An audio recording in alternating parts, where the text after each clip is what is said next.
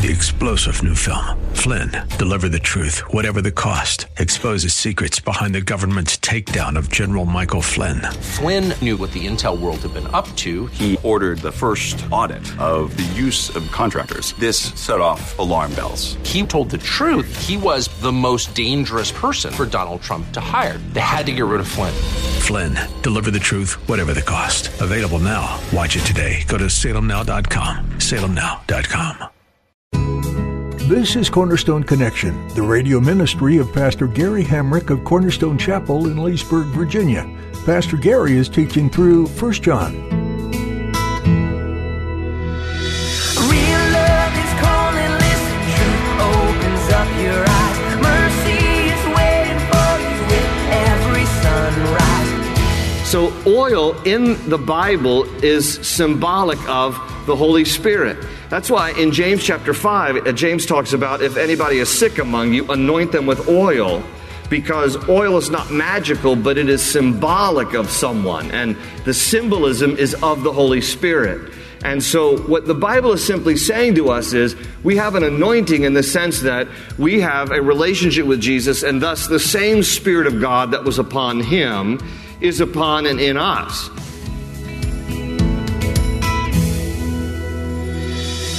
Sometimes you might not understand what the Bible means when it says something. For instance, we're instructed to anoint the sick with oil for them to heal. Oil doesn't heal things, so what gives? Well, in today's message, Pastor Gary explains that the meaning of anointing someone with oil was symbolic of bringing them to the Lord. Oil may not be able to heal, but the Holy Spirit certainly can. We're all healed in the best possible way. Shouldn't we want to share that healing with everyone else? At the close of Pastor Gary's message today, I'll be sharing with you how you can get a copy of today's broadcast of Cornerstone Connection. Subscribe to the podcast or get in touch with us. But for now, let's join Pastor Gary in the book of 1 John chapter 3 with today's edition of Cornerstone Connection. At some point, the Jewish temple will be rebuilt on the platform there in Jerusalem alongside what is currently there, which is the Dome of the Rock and the Al-Aqsa Mosque. And so there is room right there on the Temple Mount for the temple to be rebuilt. There are Jewish Zionists who have fashioned right now, already made, the articles of the temple, longing for the day that the temple will be rebuilt so that then they can place the articles of the temple into the temple and again implement sacrificial worship of the Lord. And so the Antichrist is going to broker a deal, and somehow it will be agreed upon that Muslims can coexist with Jews on the Temple Mount and the temple will be rebuilt. You know, this almost happened. There was almost a peace deal struck at Camp David under President Clinton with then Ehud Barak, Prime Minister of Israel, and Yasser Arafat, who was the leader of PLO. They almost came to terms for this very thing to happen. But Yasser Arafat held out for 100% of what he wanted, even though he was given like 90% of what he wanted, and it wasn't enough, and so the deal didn't happen. But it was close. And it's not going to take much. Because, you know, when there's constant friction and hostility and war and conflict, eventually people are going to settle for anything just for peace. I'm not saying that's right. I'm just saying that eventually people get so exhausted from the conflict that they're willing to do just about anything to secure peace. And the Bible predicts that the temple will be rebuilt on the Temple Mount, but that the Antichrist will enter the temple proclaiming himself to be God and demand to be worshipped. Another thing that we read there in 2 Thessalonians is that he will be revealed after the rapture, because it tells us in what I just read, Paul says, "Do you not remember that when I was still with you, I told you these things, and now you know what is restraining, that he may be revealed in his own time." And he adds, "For the mystery of lawlessness is already at work. Only he who now restrains will do so until he is taken out of the way." Now, in that passage there in 2 Thessalonians, those pronouns he are capitalized because it's referring to the Lord. So it's telling us that God is restraining the revelation of the Antichrist until a particular time, obviously God's timing, But what he adds there, Paul tells us there in 2 Thessalonians, is that what is in part restraining the coming of the Antichrist, or the revelation of the Antichrist, is he, and that he, there in 2 Thessalonians 2, refers to the Spirit of God. The Spirit of God is restraining the work of the Antichrist from coming to full revelation. The Spirit of God, however, is going to be taken from the earth at the time of the rapture. When the church is raptured, the Spirit of God goes as well. And thus, the earth is going to be absent, the Spirit of God. When that restraining force is taken with the church, when the church is raptured and taken from the earth, when that happens, then the Antichrist comes into full revelation. Number 4, he will also, the Bible tells us, perform counterfeit miracles and deceive people. It tells us in the passage I read there in 2 Thessalonians that the coming of the lawless one is in according to the working of Satan with all power, signs, and lying wonders, and with all unrighteous deception among those who perish, because they did not receive the love of the truth that they might be saved. And so part of the work of the Antichrist will be counterfeit miracles, and people will be deceived, and they will think, in fact, some, that he is Messiah. And then finally, number 5, the Antichrist will be overthrown and cast into the lake of fire. It tells us there in 2 Thessalonians 2:8, and then the lawless one will be revealed, whom the Lord will consume with the breath of his mouth and destroy with the brightness of his coming. And so all of this comes to a climax of the Battle of Armageddon. The Lord returns and he brings victory to Israel and to the God of Israel, because really the Battle of Armageddon is against God and against Israel, because the God of Israel.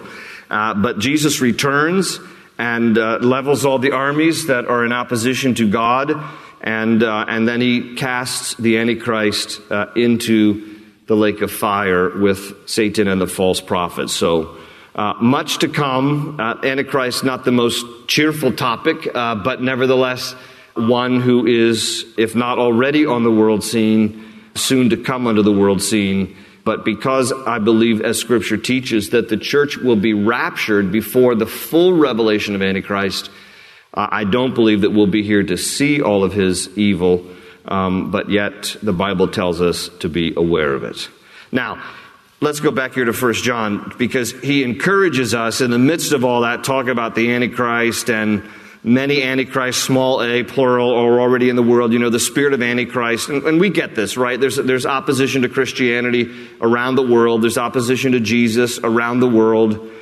He says, but, in verse 20, look at it again, but you have an anointing from the Holy One, and you know all things. Now, that doesn't mean that we know everything. What he's saying is, in the context of what he's talking about, he's like, you get this, right? Because this shouldn't surprise you. And the reason is because you have an anointing. Now, circle the word anointing there in your Bibles. He's going to use it 2 more times before the end of the chapter. And the word anointing, I have a Jewish commentary, and in this Jewish commentary it says that literally can be translated, you have been Messiahed. You have been Messiahed. Because the word anointed, the anointed one, is the Hebrew word Mashiach, which is where we get our English word Messiah. The Greek equivalent is Christos, Christ. So Christ in the Greek, Christos, Mashiach, Messiah in the Hebrew, mean the same thing. It means the anointed one. And the reason it means anointed one is because literally, in the Old Testament, when kings and prophets would be raised up by God, they would be anointed with oil, with olive oil, set apart. It was God's way of setting them apart as holy unto his purposes. And so you see that in the Old Testament, kings were anointed, prophets were anointed. The one who is the ultimate anointed one is, of course, Jesus Christ, Jesus the Messiah.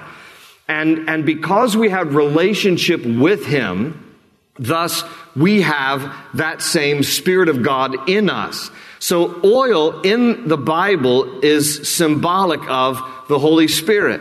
That's why in James chapter 5, James talks about if anybody is sick among you, anoint them with oil. because oil is not magical, but it is symbolic of someone. And the symbolism is of the Holy Spirit. And so what the Bible is simply saying to us is we have an anointing in the sense that we have a relationship with Jesus, and thus the same Spirit of God that was upon him is upon and in us. The word anointing, and my charismatic friends love to throw that word around like it's something, that is supernaturally restricted to a select few that God has chosen to anoint. I have news for you. You've all been anointed. If you know Christ as your Savior, you've been anointed. We've made it into a fancy word that it really applies to all of us. Sometimes I will, and I know what people mean by this, but sometimes I'll finish a teaching, and to be honest, I can tell the difference between when I feel like, I felt like that really connected, and there are other times I will leave the pulpit and think, I just walked a dog. I mean, every pastor has felt that. I'm just admitting it to you. There are times I'm like, hey, that was pretty good. And other times like, I walked a dog there today. But there are times where people will say to me, oh, pastor, the anointing was really on you today. Oh, the anointing was on you today. And what I sometimes think to myself is, you mean last week you didn't see that? Because does it just come and go like that? No, I have news for you. I may not be on my A game always, neither are you. But as far as the anointing goes, it's over all of us all the time in Christ because the Spirit of God rests on you that rested on him. So don't make too much out of the word. I have the anointing. I feel the anointing. I feel the anointing. And you know what I'm talking about. In some circles of the church, I got the anointing. I feel the anointing. Oh, the anointing's gone. No, it doesn't work like that. All right? It's the anointing of God from the Holy One. That's why you understand these things. That's what he's saying. He says in verse 21, I have not written to you because you do not know the truth, but because you know it, and that no lie is of the truth. Who is a liar but he who denies that Jesus is the Christ? He is the Antichrist. Anybody who denies that Jesus is the Christ is operating in the spirit of Antichrist. But, verse 23, whoever denies the Son does not have the Father either. He who acknowledges the Son has the Father also. Verse 24, therefore, let that abide in you. Circle the word abide. He loves this word. John uses the word abide 20 times in just the epistle of 1 John. 20 times. That's more times than any other book in the New Testament. The word abide here. It is the Greek word meno, M-E-N-O. We get our English word remain. It's just a simple understanding. The word abide, just remain, just, be solid and steadfast and remain. Therefore, let that abide in you which you heard from the beginning. If what you heard from the beginning abides in you, you also will abide in the Son and in the Father. And this is the promise that he has promised us, eternal life. These things I have written to you concerning those who try to deceive you. He's warning us, don't be deceived by the Antichrist, small a, the spirit of Antichrist in the world. But he says, here's the word anointing again, verse 27, but the anointing which you have received from him abides in you, and you do not need that anyone teach you. But as the same anointing teaches you concerning all things, and is true, and is not a lie, and just as it has taught you, you will abide in him. So basically what we're saying is, if you remain in Jesus, just, be steadfast in your relationship with him. As you abide in him, the anointing of God's Spirit is in you and with you, and thus you understand the truth because God reveals it to you by his Spirit. And that's why he says, basically there in verse 27, you don't need anyone really to teach you. All of us who have the Spirit of God can have an understanding of God's Word. It's a privilege for me to teach it, and I love doing it, and it's a calling on my life, but, you don't need me. Honestly, you can take your Bibles, you can read your Bibles, you can pray through the passage, and the Spirit of God can bring understanding to your hearts. And that's because he's given us of his Spirit to discern these things and understand these things. And thus that same anointing teaches you, he says there in verse 27, concerning all things. And it's true, and it's not a lie. And just as it has taught you, you will abide in him. Verse 28, and now, little children, abide in him, I told you he loves that word, abide in him, that when he appears, we may have confidence and not be ashamed before him at his coming. If you know that he is righteous, you know that everyone who practices righteousness is born of him. So let me just park it there before we go to chapter 3. We've got a little bit of time, but I wanted to just read out of John's Gospel, chapter 15, because, John, who wrote 1 John, also wrote the Gospel of John, and just he quotes Jesus using this word abide as well. So I just wanted to read it because I think this is the reason why he's kind of fixated on the word abide, because he heard our Lord use the word so often here in chapter 15 of John's Gospel. John 15, verse 5, Jesus said, I am the vine, you are the branches. He who abides in me, who remains in me, and I in him, bears much fruit. For without me, you can do nothing. If anyone does not abide in me, he is cast out as a branch and is withered, and they gather them and throw them into the fire, and they are burned. Jesus says, but if you abide in me, and my words abide in you, you will ask what you desire, and it shall be done for you. By this my Father is glorified, that you bear much fruit, so you will be my disciples. As the Father loved me, I also have loved you. Abide in my love. If you keep my commandments, you will abide in my love, just as I have kept my Father's commandments and abide in his love. And on and on. So, Jesus used that word abide many times there in just that simple passage I read out of John 15. And I think, John hearing that, recording it back in the gospel, also loves that word because he's emphasizing remain in Christ. Don't drift from him. Don't wander from him. Remain in him. Be steadfast. Stay in the Lord. Remain, meno. Remain in him. Abide in him. We'll get a little bit here into chapter 3. 1 John chapter 3. Behold, what manner of love the Father has bestowed on us that we should be called children of God. Isn't that a good verse? What manner of love the Father has bestowed on us that we should be called children of God. Now, I know a lot of people like to throw that terminology around and say we're all God's children. The fact of the matter is we're all made in the image of God. We're all part of his creation, but we're not all God's children. That's a misnomer. The Bible makes it clear that you become a children of God through faith in Jesus. That's how you become a child of God.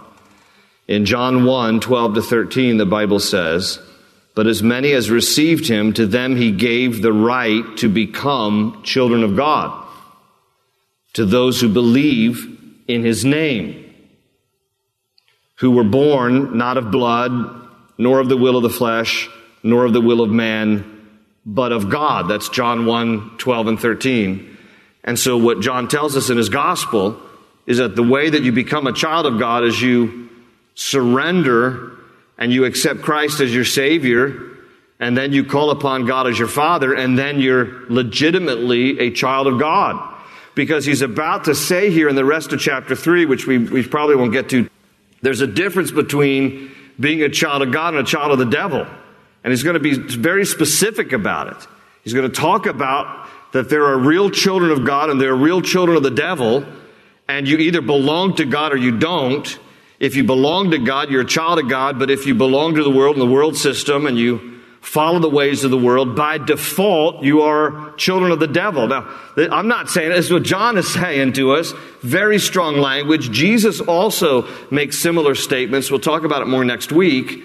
But it's not this universal concept. I know it really makes us feel warm and fuzzy and visions of butterflies when we talk about, the whole world, we're all God's children. Not in a strict definition, we're not.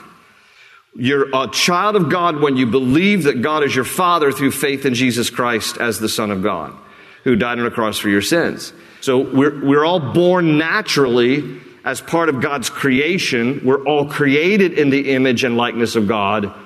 But to be specifically a child of God means that you have surrendered your life to Him and you're born again. That's how God becomes your Father. And so he distinguishes this here. Behold, what manner of love the Father has bestowed on us, that we should be called the children of God. Therefore, the world does not know us, because it did not know Him. Beloved, now we are children of God. Now, because we believe, we are children of God. And it has not yet been revealed what we shall be, talking about our glorified state. But we know that when He is revealed, we shall be like Him, for we shall see Him as He is. And everyone who has this hope in Him purifies himself just as He is pure. So in other words, He's giving us a glimpse into our glorified state. Because John says here, listen, we become a child of God through faith in Jesus Christ. We're born again. God is our Father. And then he gives us this glimpse about the future, and he says, and then there's going to be this time when we're glorified with Him, and we shall be like Him. You know, when He is revealed, we shall be like Him, for we shall see Him as He is. Paul would write in Philippians 3:21 that God will transform our lowly bodies so that they will be like His glorious body. That's what John is talking about here. He says, we don't know everything. We know in part now, but one day we're going to see the Lord. And when we see the Lord, we're going to be just like Him. And we're going to have a glorified body just like Jesus has. And, you know, when you think about some of the aspects of the glorified body of Jesus in John's gospel, John chapter 20, it talks about how the disciples were meeting together. When Jesus appeared to them, suddenly the doors were locked, and Jesus then appears in the room with them. So in our glorified state, we are not going to be restricted by space and matter. That's going to be a good thing. It's going to be a good day. You're going to be able to walk through a wall. You're going to be able to be transported, go from here to there. And the other thing is, it's this imperishable thing that happens with our glorified body. Jesus was still recognizable. You will still be recognizable in your glorified body in heaven. But one of the aspects that we will enjoy, because our bodies will be like His, is that it will be incorruptible, imperishable. In other words, you won't, get old, you won't get sick, you won't die, because you die, here's the beauty. When you get saved, if you're born twice, you die once. If you're born once, you die twice. Everybody get what I mean by that? If you only experience a natural birth, you're going to die a physical death, and you're also going to be dying an eternal punishment, right? But if you are born twice, if you're born a natural birth, and then you're born again through faith in Jesus, you only experience one death, which is the natural death. And then you go to be with the Lord forever. And when we go to be with the Lord forever, and we get a glorified body just like Jesus has, it will be unrestricted by space and matter. It will be incorruptible, imperishable. Jesus ate in His glorified body with His disciples, remember, on the beach of the Sea of Galilee.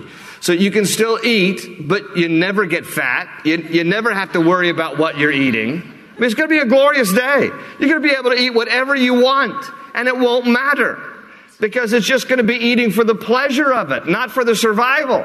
So there's a lot of aspects of the glorified body of Jesus that I'm looking forward to. And I think those of you who are looking forward to your glorified body, the more you look forward to your glorified body is because the older you get, you look more forward to your glorified body. Those of you who are still young and all buff, and you go to the gym and all that stuff, and you're all swole and all that stuff, and people look at you and go, oh wow, aren't you swole? Well, yeah. Well, get ready. It's all fading away. But the good news is that when you get a glorified body, you're going to look even more ripped and shredded than you do now.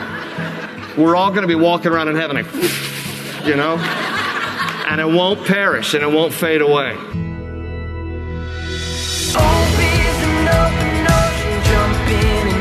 Find the cornerstones, your connection, run towards your new life. You've been listening to Cornerstone Connection with Pastor Gary Hamrick. Pastor Gary is teaching through 1 John, a deep book with the simple truth front and center. We find this truth in 1 John 3:11. For this is the message that you have heard from the beginning, that we should love one another. Did you know there's a way you can love your fellow listeners? We hope you learned something new as you listened today, and even more, that you were inspired to continue searching the Bible for God's love, truth, and grace. Would you join us in praying for your fellow listeners? With every message, there's potential for someone who desperately needs hope to hear about Jesus. And prayer is an incredible way to support them, even though you may never meet them. Or maybe today it's you who needs prayer. We'd love to hear from you. Please send requests to prayer@ccvb.net. That's prayer@ccvb.net. Are you looking to go deeper into this study? Head over to our website, cornerstoneconnection.cc, where you'll find companion resources that are available to you completely free. Once again, that's cornerstoneconnection.cc. That's all we have time for in today's message. There's more to learn, so we hope you'll join us here next time for more from Pastor Gary on Cornerstone Connection. They say you're a wandering soul, that you've got no place to go, but still you know, you're not alone. Real love is calling, listen, truth opens up your eyes. Mercy is waiting for you with every sunrise. Hope is an open ocean, jump in and you'll find the cornerstones, your connection, run towards your new life.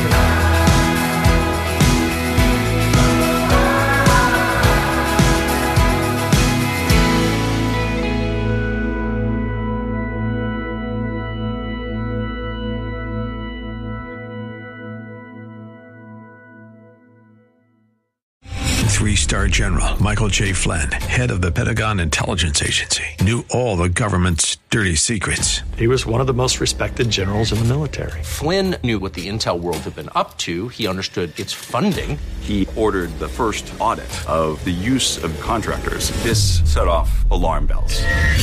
The explosive new documentary, Flynn, Deliver the Truth, Whatever the Cost, uncovers the facts behind this scandal. Flynn told the truth. He was the most dangerous person for Donald Trump to hire. I find out the worst enemy that I'm going to face in my life is right here in America. They took my assessment and they wanted me to change it. And I was like, I'm not changing it. They had to get rid of Flynn.